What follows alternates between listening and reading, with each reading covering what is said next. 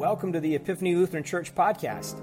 These messages, based on a biblical text, interpreting the hearer's situation, informed by Christian teaching, creatively proclaim the crucified and risen Jesus of Nazareth for forgiveness and new life starting now. Epiphany Lutheran Church is located in South City, St. Louis, Missouri. Our vision is to be a community that puts Jesus first, neighbors second, and ourselves third, by gathering to be served by Him so we can grow to love as He loves. Learn more at epiphany-stl.org. That's epiphany-stl.org.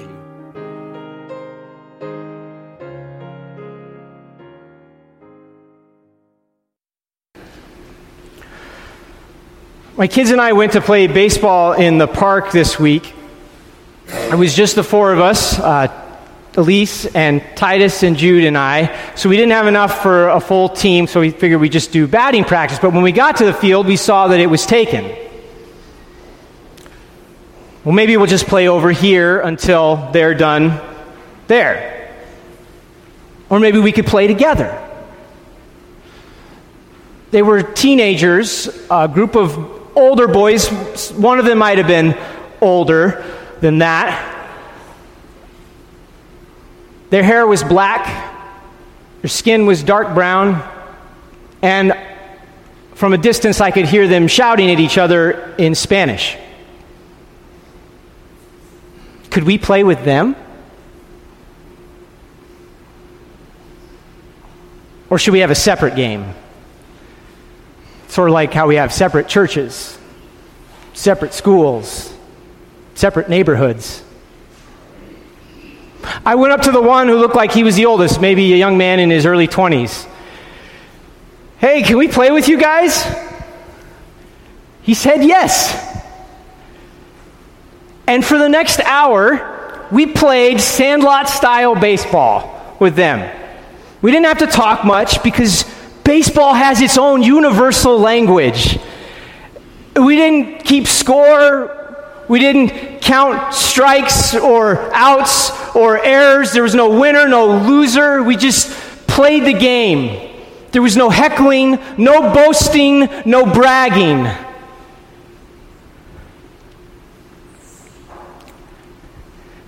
Can you imagine a world without bragging rights? Without boasting? I know it's hard to imagine. This is what makes our world go round.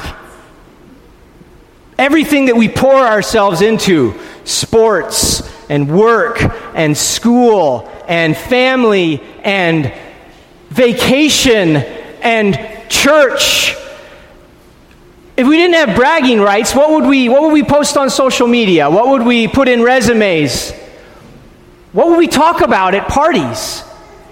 If we didn't have things to boast about?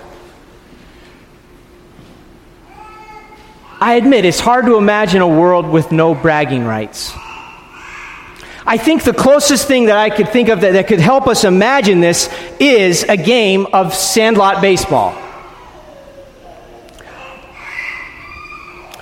In the movie, The Sandlot, you get a picture of this. It's set in the 60s, the summer of 1962, in San Fernando Valley, Southern California. And the story is told by an adult who is reflecting on his childhood. The adult's name is Scott Smalls. And he's thinking about that summer he moved into town and he was the new kid, hoping to make some friends, but was an outsider. And he saw a group of boys playing sandlot baseball. And he remembers thinking to himself, it was the greatest thing I'd ever saw. They were good. They were real good. It was like their own baseball kingdom. And all I had was this plastic mitt that my grandmother got me for my birthday when I was 6. I didn't even know how to play. And when I stepped out and tried to make friends, I found out that they didn't even keep score. They didn't choose sides. They never even stopped playing the game. It never ended. Whenever they left for the night and they came back, they just picked up where they were the day before. I figured that even though I didn't even know how to play, maybe I could just be the ninth man and stand in the outfield and take up space. So, as the story goes, Smalls introduces himself, and at first the kids are reluctant to accept him. He's a loser. He doesn't even know how to throw. He doesn't even know how to catch. You're killing me, Smalls. But that's not what Benny thought. Benny wanted to bring Smalls into the game. Benny wanted to make him a part of the team. The other boys were a little bit resistant. See, it was a dream game only for those on the inside, but it was different for somebody who was on the outside. Alan, the guy who they called Yeah, he says, yeah, Benny, he's a wiener. Oscar Mayer, foot long, wiener. And Benny, the best guy on the team, best guy on the field, shoots back at the braggadocious Yeah. What are you laughing at, Yeah? You run like a duck. KK, but I'm part of the team, right? So how come he don't get to be? See, Benny's word on the Sandlot was gospel truth. Benny was far and above the best player in the town, the best player in the valley. The other boys knew that they could give each other a hard time. They could heckle each other, but compared to Benny, they had nothing to brag about. And so when he spoke with the authority of a king at the Sandlot. See, they all knew that he was destined for the big leagues. And so what he said went, and just like that, Smalls became a part of the game.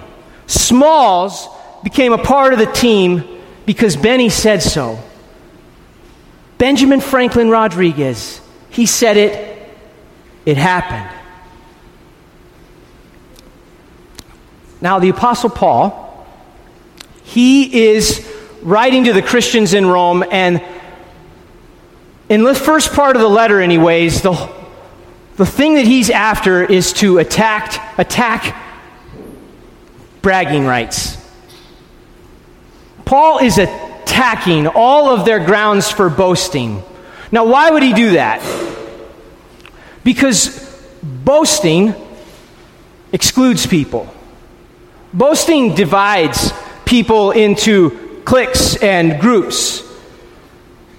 Bragging lets us put ourselves over another person.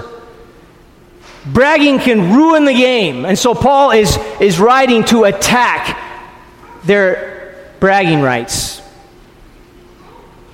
What do we brag about? What do we boast about? Vocally, silently in our church. What do we brag about?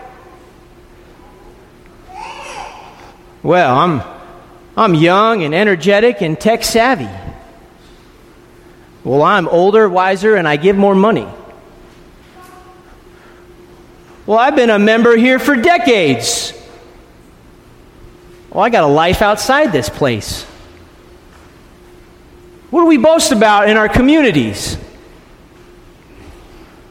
Well, at least I was born here and speak the language. Well, at least I send my kids to good schools. Yeah, but I drive a better car than you. Yeah, but my car's more economical. Yeah, but I ride a bike. What do we boast about? We need to hear these words from Paul. Again, we need to hear the words from the God who spoke through Paul. This God's creating a new world, and you better get with it. It's a new world that excludes boasting. It's a world that's big enough to include everyone, but it excludes all bragging rights. This is what he said. Romans chapter 3. Now we know that whatever the law says, it speaks to those under the law, so that every mouth would be shut, and the whole world held accountable to God.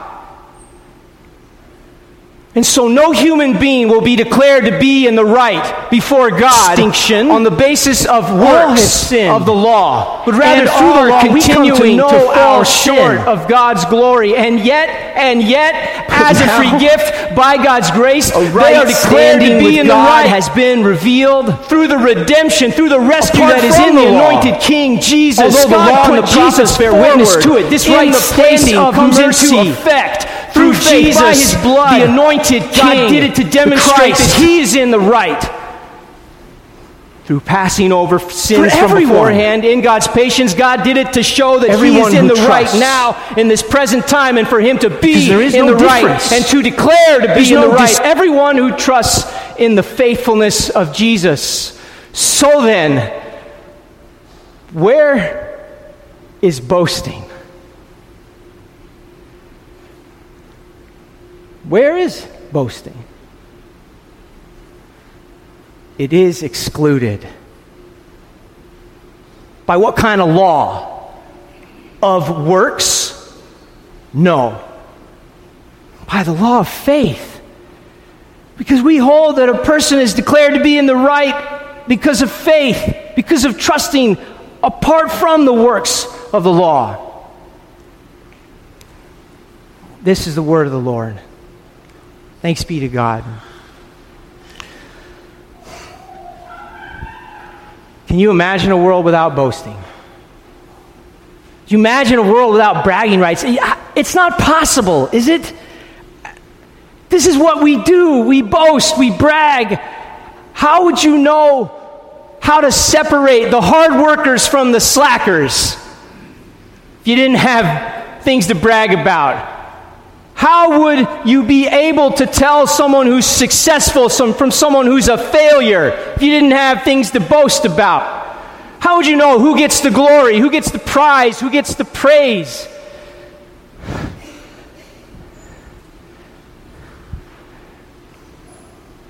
I admit it's hard to imagine. And maybe I overstated the case. God is creating a new world. And it's a world where only one person gets to boast. Only one person has all the bragging rights. Only one person gets all the glory. And this is the same person who sacrificed his privilege and his power, who gave up his exclusive contract, who set aside his free agent status and became a slave, became a servant, suffered death, even death on the cross, so that you and I might become a Smalls but important part of the team, of the game. All right, so whenever you're tempted to boast, whenever you're tempted to brag, whenever you're tempted to set yourself above somebody and exclude them for any reason at all, whenever you feel worthless,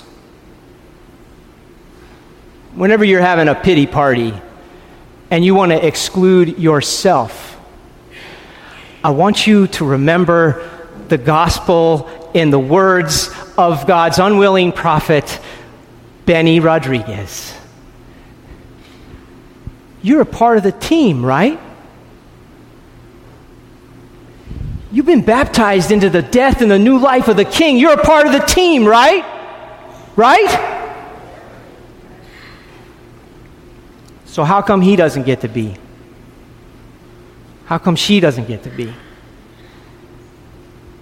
How come? In the name of Jesus, amen.